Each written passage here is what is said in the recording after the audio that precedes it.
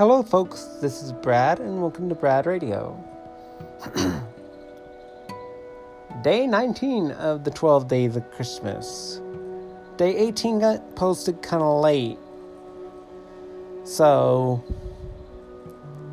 if it says it was published on day 19, it's actually day 18 that got posted a bit late. So, thank you for being patient and sorry if it was late. So, anyway,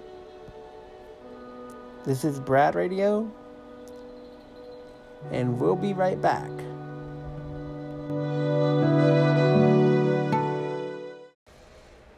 But before we can begin bringing you that something special, here is a word from our sponsors.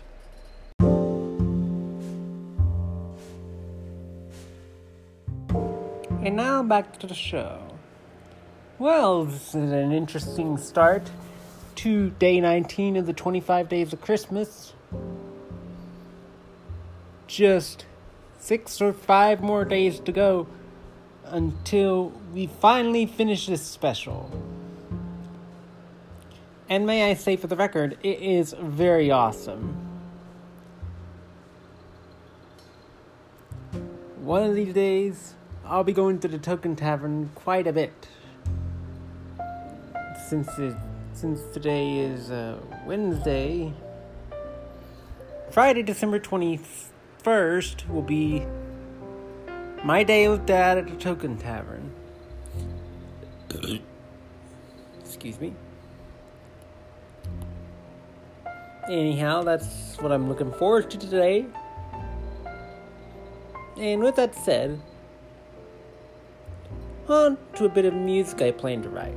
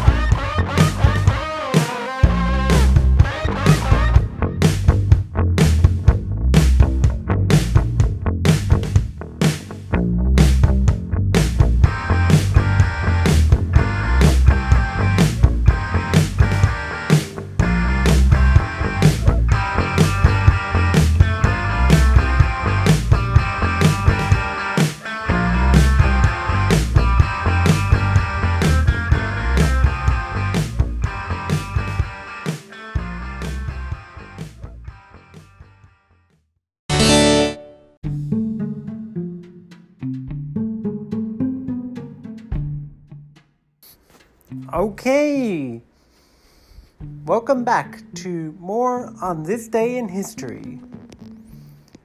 All historical information is provided by TimeAndDate.com.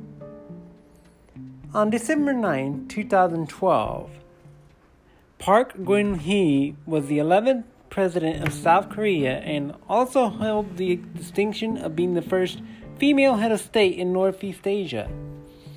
She assumed office in February 2013. On December 19, 1984, the Hong Kong Treaty was signed. It was formerly known as the Joint Declaration of the Government of the United Kingdom of Great Britain and Northern Ireland and the Government of the People's Republic of China on the question of Hong Kong. The Sino-British Treaty was sung by Zhao Jiang of China and Margaret Thatcher of the United Kingdom in Beijing. The treaty decided the fate of Hong Kong as a territory in China from July 1st, 1977. In 1972, Apollo 17 returned to Earth. The last mission of the United States Apollo program spent 12 days in space and was the first human spaceflight launched at night from the United States. The three-member crew spent more time orbiting the moon and on the surface of the moon than during any other moon landings. It was also the last time humans set foot on Earth's only natural satellite. In 1971, A Clockwork Orange was released. The dystopian film was directed by Stanley Kubrick and was based on a novella of the same name by British author Anthony Burgess. Based in a futuristic London, the film opened with critical acclaim, though the centrality of violence in it drew a lot of mainstream criticism. Today, the movie is considered to be one of the best movies of the 20th century. In 1886, Sherlock Holmes, The Adventures of Earl Coronet, begins on this date. The short detective story, written by Arthur Conan Doyle and featuring Detective Sherlock Holmes and his friend and assistant, Dr. Watson, began on this date with the theft of 3 precious crystals from a coronet. This story is the 11th in a series of 12 stories contained in The Adventures of Sherlock Holmes.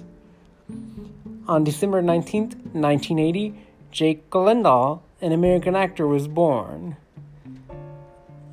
In 1974, on that very same day, an Australian cricketer named Ricky Ponting was born. In 1967, from December 19th, we got Chris Angel, an American magician. On December 19th, 1915, Edith Piaf, a French singer, songwriter, and actress, was born. And on December 19th, 1906, Leonid Brezhnev, a Soviet politician, was born. Also, on this day, we have the death of Robert Bork in 2012, who was an American lawyer, scholar, and United States Attorney General. In 2009, we had Hussein Ali Maserati, an Iranian theologist, scholar, and activist. In 2008, Doc Ellis, who was an American baseball player, died. In 2000, December 19, 2000, John Lindsay, an American politician and 103rd mayor of New York City, died. And in 1848, Emily Bronte, an English novelist, died. And yes, that was incredible. A lot of things went really crazy that day. And with that, that concludes our segment of On This Day in History. Brought to you by TimeAndDate.com, a leading website in helping you search for anything related on a specific day in history. Stay tuned for more.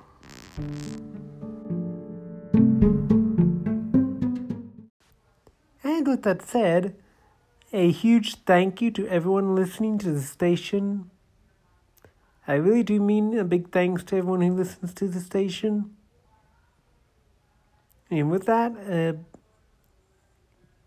great hug and a big kiss goodnight. So I'll see you next time.